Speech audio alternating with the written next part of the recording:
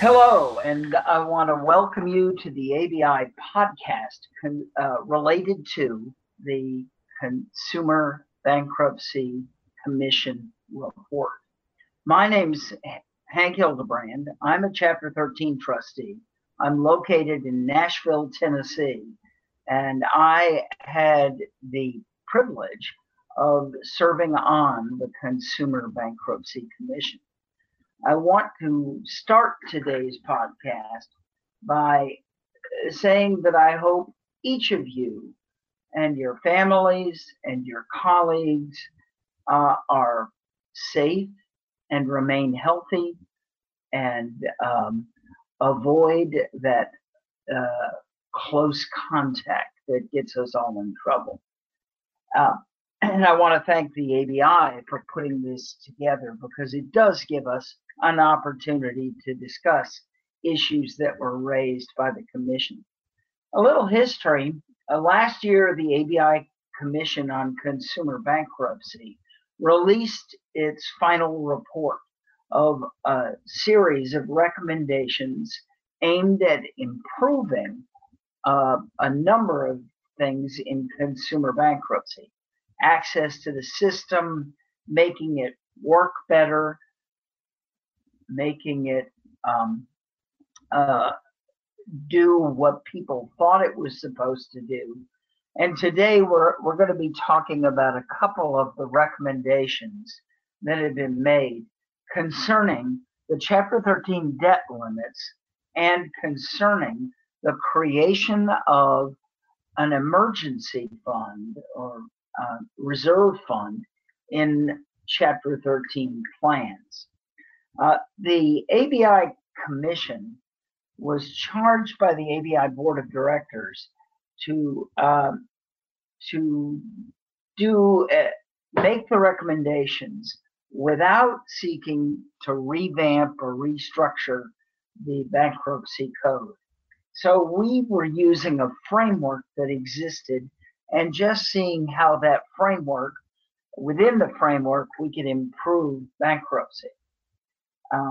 It was comprised of several commissioners. There were 22 commissioners. There were 15 voting commissioners.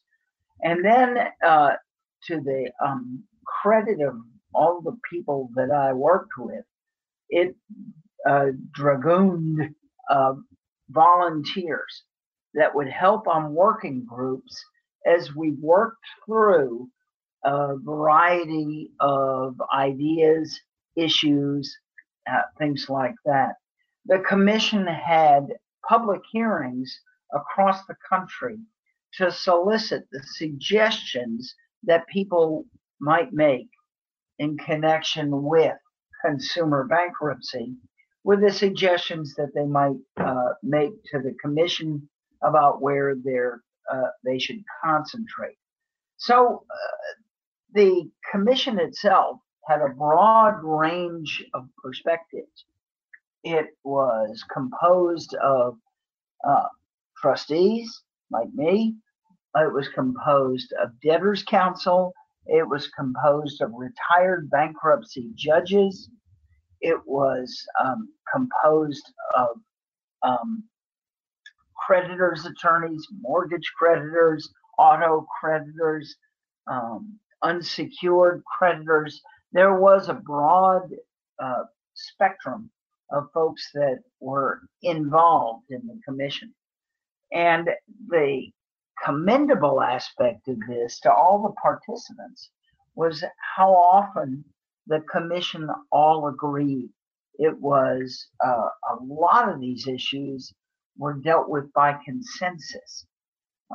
For example, on the issues related to student loans, it was the one thing that was mentioned at every single public hearing.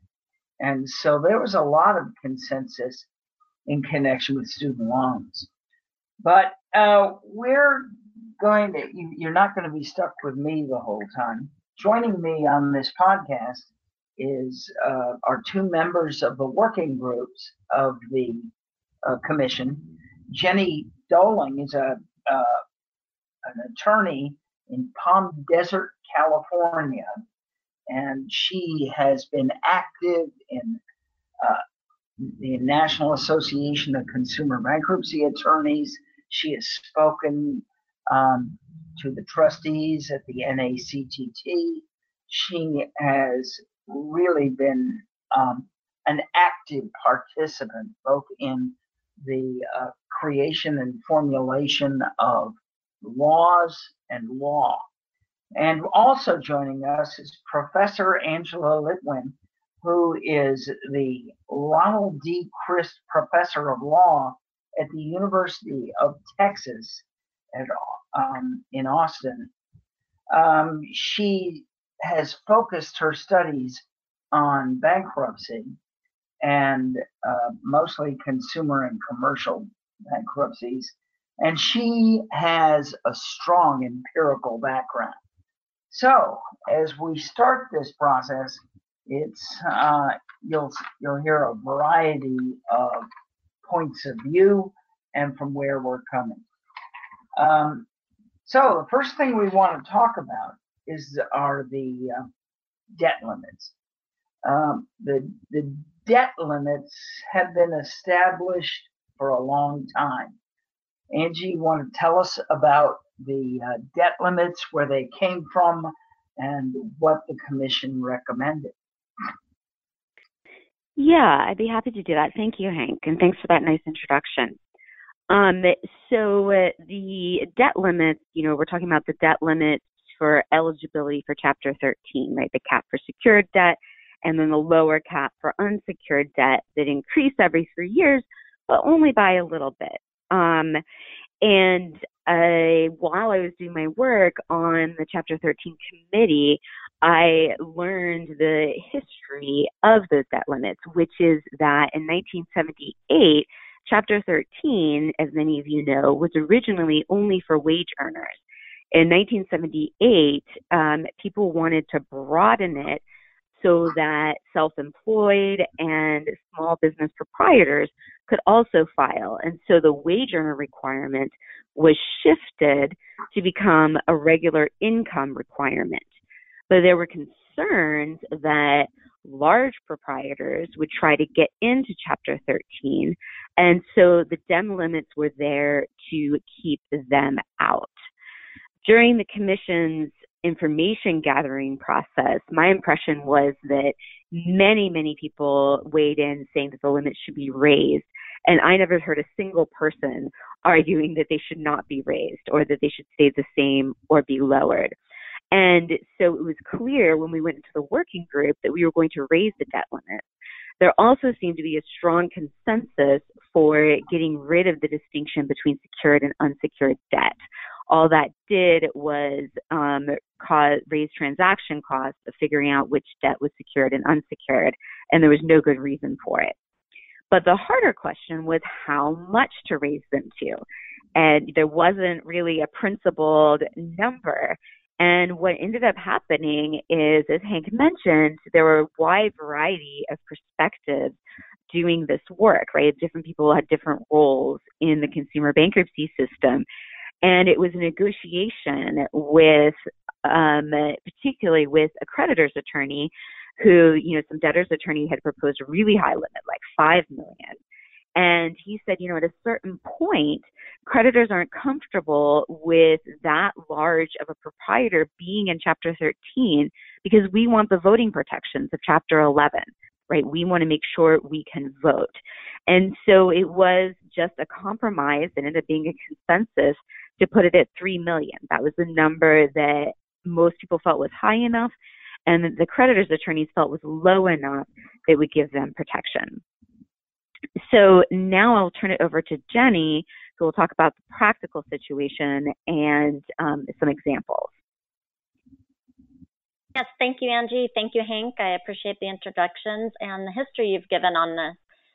When we participated in the ABI Consumer Commission together on the subcommittee addressing the debt limits, as Angie mentioned, they were $419,275 for unsecured debt, and secured debt is $1,257,850. And the recommendation increasing that to $3 million resolves two major implications or problems that the debt limits impose on those consumers who are trying to seek reorganization under Chapter 13. And those two common problems are people with student loan debt and community property issues, if you're in a community property state. The ever-increasing student loan debt problem, the debt bomb we all hear about and all talk about, puts people over the debt limit more often than you would think in a Chapter 13 with that debt alone. And it makes them ineligible to reorganize all of their other debts under the Chapter 13, even if they're in an income-based repayment plan or they're on an affordable payment plan, or if they're in forbearance. That debt still excludes them from reorganizing under a Chapter 13 if it exceeds the unsecured debt limit. This will, if we get the increase as the Commission has recommended, that would resolve that issue and allow more people to take advantage of Chapter 13. The other major problem that we have in community property states such as mine, California, is that spouses are liable for each spouse's debt. So if you've got one spouse, for example, I have two doctors that I represent right now. One has $450,000 in student loan debt, and the other, the one who needs to reorganize, has about $175,000. Just that debt alone, excluding all other unsecured debt, puts the filing spouse out of the reach of filing a Chapter 13 bankruptcy, because I have to include the non-filing spouse's unsecured debt, their student loans. So that's a major problem. We know student loan debt and mortgage debt have risen much faster than inflation, and that trend will likely continue. So if we get this debt limit increase in place, that should resolve those issues and allow far more people to qualify under Chapter 13. And I think that addresses our Chapter 13 debt limit issue. I want to move on to the next issue we've got, because we got kind of excited about this. I certainly did. The Commission made a recommendation, and let me just interject here. I would encourage anyone that has any interest in consumer bankruptcy to get a hold of the report. It contains some incredible research and references that Bob Lawless, the reporter for the Commission, used in these various sections to explain the recommendations made by the Commission. So I encourage that. The reserve fund was an interesting idea. The experience that I've had in 40 years of being a trustee is that virtually every debtor has some issue that happens during the pendency of their case. They may experience an auto accident. They may lose the transmission on the car. Their water heater may explode or leak. And as you know, that studies have been done by the Federal Reserve that indicates that the average American does not have enough funds held in reserve to handle a $400 emergency. And this is it spells disaster for a lot of people, but particularly for people that are dedicating all of their projected disposable income to repay creditors in a Chapter 13 plan. So we began to look around as to what people were doing in connection with these emergencies. And by and large, the most part across the country, debtors were either just dropping their case, just giving it up, or they were modifying their plan to suspend payments. And usually that resulted in a substantial reduction in distribution to creditors. And why was this necessary? It was necessary because of these emergencies, these fun things that happen. So in our research, as we were looking through this, we noted that debtors receive or are obligated to receive a attend a class in personal financial management. And this is governed by the United States trustee. They have to certify that this is a valid curriculum for this 2.5 hour program, and that it covers the things that they want to see covered.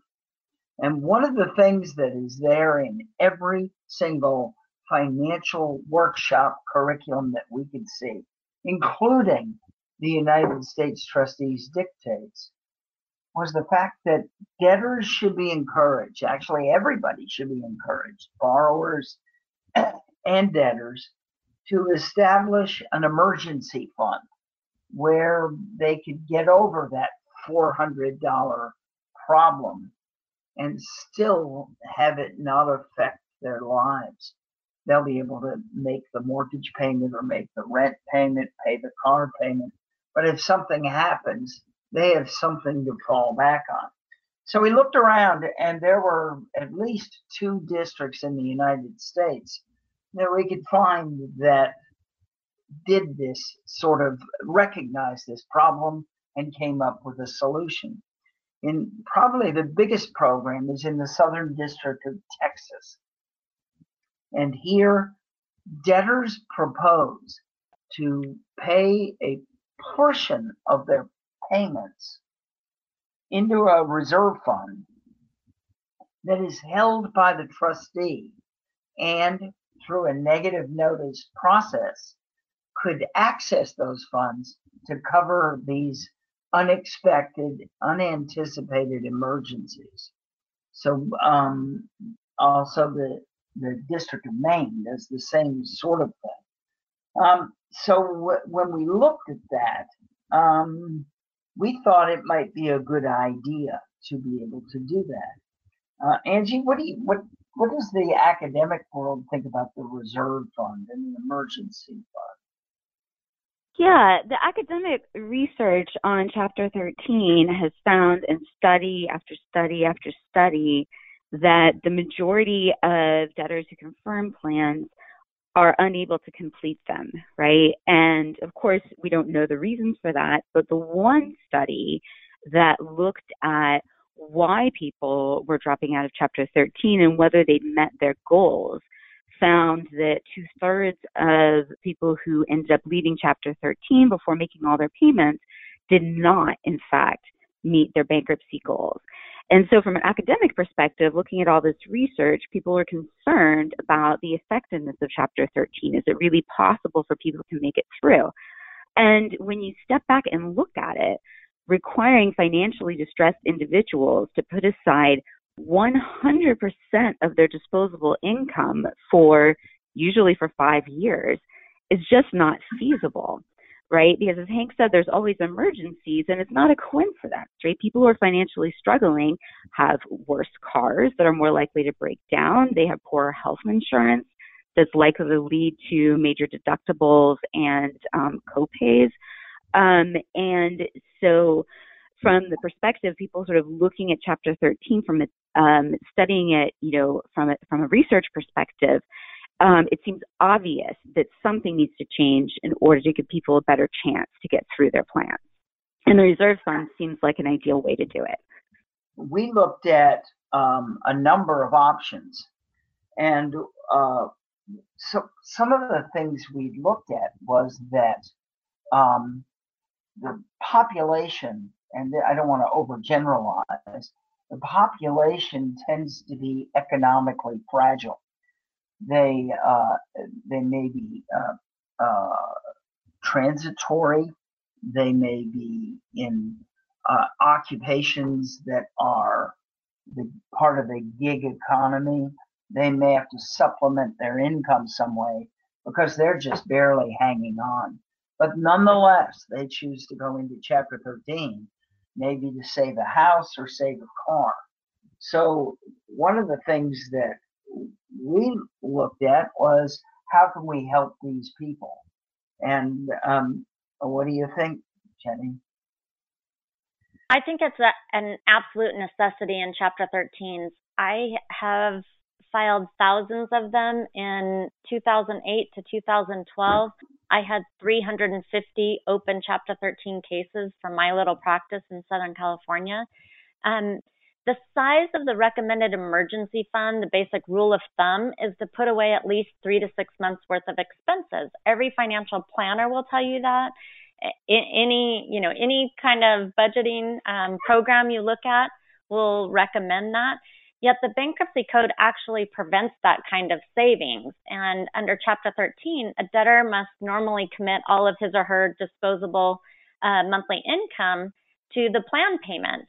The emergency fund, if enacted, could be a line item on Schedule J and contemplated in the means test as a set percentage of the debtor's income. It could be a set amount that a debtor could reach. And this would allow the debtor to also meet good faith requirements under 1325, if you think about it. It increases the possibility of success, or the probability of success under the plan and the debtor completing that plan. And that's a benefit to both the debtors and the creditors. The emergency fund, like you mentioned, Hank, could be used for car repairs, home repairs, a medical condition that may result in a temporary loss of income. Like Hank mentioned, many of our debtors are in fragile situations where they don't have sick benefits, they don't have health insurance coverage. So if they have to take money out of their regular paycheck to go spend $150 on an urgent care visit, that's going to make it really impossible to make their plan payment, especially if their plan payment is $150. So giving that emergency savings, I think, goes to the benefit of everybody. It's practical. It could be easily implemented. And as you mentioned, Hank, the Southern District of Texas has already implemented this. Do you see many creditors objecting to this? We frankly don't, because the creditors know that if this kind of thing, it's right now in most places, like I said, in the form of a suspension of payments in the plan. So instead of getting their regular payments, the creditors are going to get shorted, and then that creates a problem. So how did the commission address this? Well, they said, look, let's talk first about the below median income debtor. And the below median income debtor has to contribute as their disposable income all funds that are not reasonably necessary for the maintenance and support of the debtor or the dependents of the debtor. All we need to do is recognize what every one of these financial management providers is telling us, and that is, this is reasonable and this is necessary. And if that's the case, for the below median income debtor, this is not a problem. This is just adding it to the budget and making sure that it's a reasonable amount. And they have an answer for that. For the above median income debtor, it's a little more problematic, because what's reasonable and necessary has been defined by Congress, making reference to the IRS standards and things like that. In this situation, the commission still felt that it was worthwhile for this to be recognized and to allow it. Now, what happens at the end of the case? And how much are you going to contribute to this fund? The first thing we dealt with was, should there be a max? Should there be a top? And the commission felt that 1 month of expenses on Schedule J was the appropriate max. So a debtor could contribute up to that amount to this fund. Remembering that the contributions or participation in this emergency fund program is totally voluntary. Debtors can do it or can choose not to do it. And if they need it through a negative notice, which just means I want it, and if nobody objects within 14 days, you get it to use for whatever you need, the leaky roof, the transmission, whatever. For the above median income debtor, it's a little more difficult. And that is because of the definition of what is reasonable and necessary. We still felt that we should ask Congress to make a recognition of the fact that this savings fund, this emergency fund, limited to the 1 month of disbursements, and as has been said already, that's not really what they're recommending. They're recommending 3 months of expenses in an emergency fund. But the commission suggested 1 month. And if you draw down on that 1 month, you can replenish it so that you wind up contributing more, but you only have 1 month's expenses at a time. So how do you do this? How does it effectively work? Well, when you put your plan together, when Jenny, you put the plan together, you're going to say, I've got an item here that I'm going to put on my plan. And I'm paying so much for the car and so much for the house and so much for the big screen TV. I'm going to have so much going to my emergency fund. And in that case, the debtor picks this number. It may be $5 a month, or it may be larger, as long as the total amount of the fund doesn't exceed Schedule J's total. And then when you need it, you've got it to draw on. Another issue that happened is what happens at the end of the case for that lucky and fortuitous debtor that does not have to invade that fund. Well, for a below median income debtor, those are the debtor's funds. They're not committed to the creditors.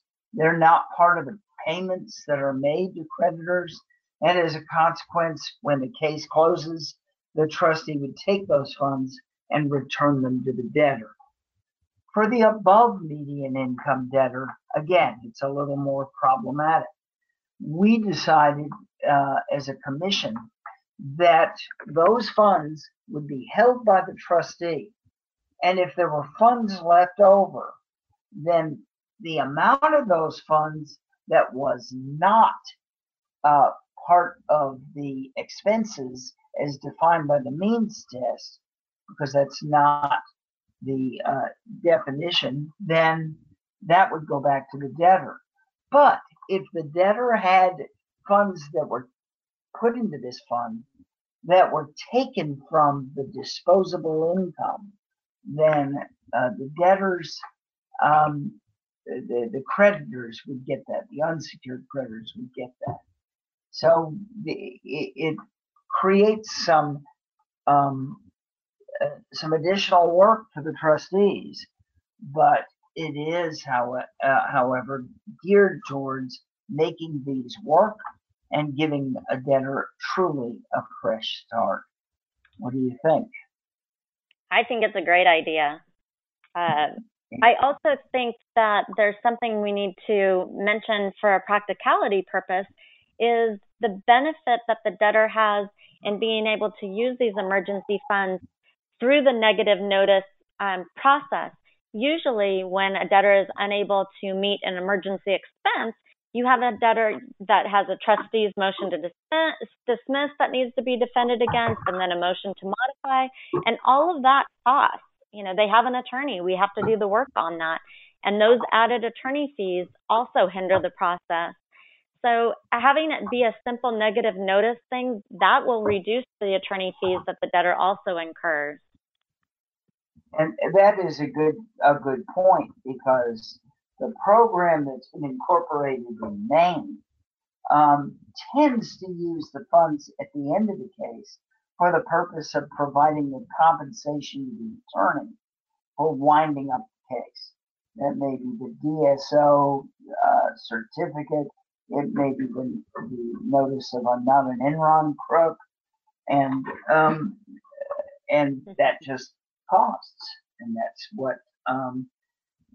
what may take it. Angie, the world of Enron. Yeah.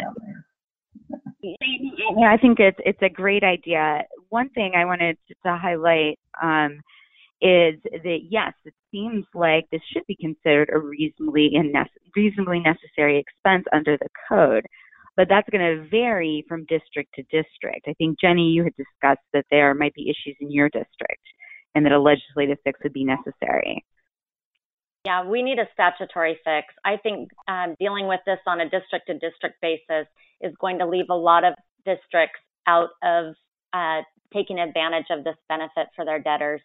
In our district, I had a Chapter 13 trustee object to my plan because the debtor did not propose an emergency fund. That wasn't the real basis for the objection, but all the case law that I found on it said they absolutely can't even propose an emergency fund. And so we argued that, okay, we'll amend the budget and we'll put that in. And they said, no, we would object to that. So I think we absolutely have to have a statutory change so that all debtors across the country could take advantage of the emergency fund. Sounds like you need a statutory change to deal with the trustees. That would be helpful. Right. It will work in some places, but it won't work in other places. Right. So without the statutory change. And like we said, the Southern District of Texas has done this. I'm anticipating putting this into effect in the Middle District of Tennessee. Actually, the issues that I'm facing are mostly dealing with how do I get the computer that I do disbursements with to recognize the fact that these funds cannot be invaded until there's a drawdown by the debtor or at the end of the case. So it's just an issue. We can fix that. I think this conversation is very timely dealing with the pandemic crisis right now. We have a lot of debtors and we're processing a lot of motions to modify because they've had an obvious drop in income. I mean, we have 6.6 million new unemployment claims, and that's impacting our Chapter 13 debtors right now. And if they had some kind of emergency fund, we might have a little more flexibility. They would have the ability to bridge from the time they lose their job till the time they start getting their benefits. Right. And that you're exactly right. This when the commission first discussed this, it was the water heater and the transmission. But now we're dealing with people who are sheltered at home and lost their jobs and cannot make ends meet at all. We have processed in the Middle District about 500 applications to suspend payments. So far, and it's what we're trying to do is figure out a way for them to be able to expedite, make it easier, the process of modifying their plan. And of course, the CARES Act helped a little bit by extending those plans up to 7 years if you've been affected by the virus. So that's something we'll have to get used to. I believe some of my colleagues don't count past 60, so that's going to be hard. But there are issues that we have to deal with. For example, and this was another recommendation of the commission, there are some courts that have put a hard and fast rule on that 60-month length. And if something happens, or if claims come in differently or whatever, and the debtor hits that 60th month and only needs a couple more months of payments and they can be done and get a discharge, some of these courts are actually dismissing these cases. And that the commission thought that was not the way Congress would want this to work. One of the things that by relaxing it out of the class KLAS case, that it's kind of like telling the courts to just chill for a minute and we'll just see where we are.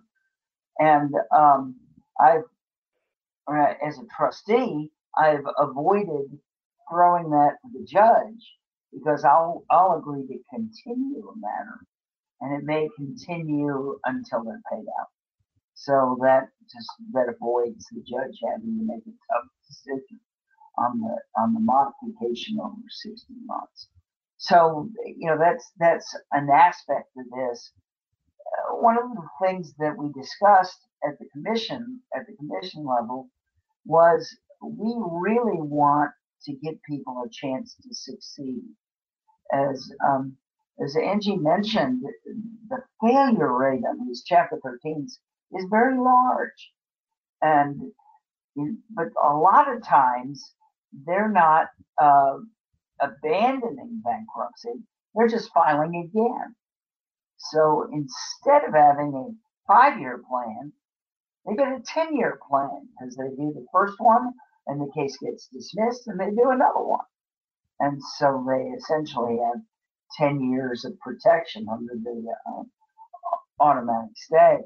If we have this in place, it may well reduce the amount of recidivism because we can leave debtors with an emergency fund at the end of the case. That's the funds that are on hand in this reserve fund to be able to start out and really get a fresh start and maybe finish their plan. I don't know. Angie, what do you think? Well, I'd say one thing is with the pandemic crisis, it seems like we'd be better off going up to the recommendation of your average financial planner, which is a cushion of 3 to 6 months, right? Because we don't know when this is going to end and when people will be able to go back to work again. So the 1 month the commission recommended under these circumstances might no longer be sufficient. I don't disagree. I lost that argument, but that was right. But that was it is what we got. What we're encouraging people to do, the people who are listening to the podcast here, is to reach out and advocate for these two things. One thing we're advocating for is changing the debt limits for Chapter 13, and the other is to allow the creation of this emergency fund in the hands of a trustee, because that means it's bonded, it is, and so protected. And it's not easy for a debtor just to spend it, just to decide I'm going to go out and spend my emergency fund and have a good time. Of course, every place is closed now, so I'm not sure that there's any place for people to go. But that was the idea. And I think that if we can get this to work, and if we get people behind it, this is something that could improve the completion rate in Chapter 13 cases and help people from having to come back. That's absolutely really agree. Yes, definitely agreed. So the issues that we've dealt with here call for participation. And the participation we're asking is that if you have an interest in any of these recommendations, either the ones we've discussed or the ones that the commission report covers, and there's a lot of very interesting recommendations, we encourage you to get involved, to participate in ABI and the activities of ABI, and to reach out to the policymakers, whether that's your congressman, your senator, your mayor, whatever, to try and advocate for allowing these kind of changes to help people. Because remember, we're not talking about a whole revamp of the bankruptcy code. What we're talking about is tweaks that just fit within the existing framework. So I want to thank the two of you, and thank everybody who's listening here for joining us on this discussion. I want to thank you for the participation that you have, or the interest that you've shown by just participating and listening. And we are encouraging you to reach out, make your voice heard. You are the bankruptcy professionals of that we're trying to deal with, and your voice matters. So thank you. Thank you, Hank, for moderating this terrific session. Yes, thank you. I enjoyed participating.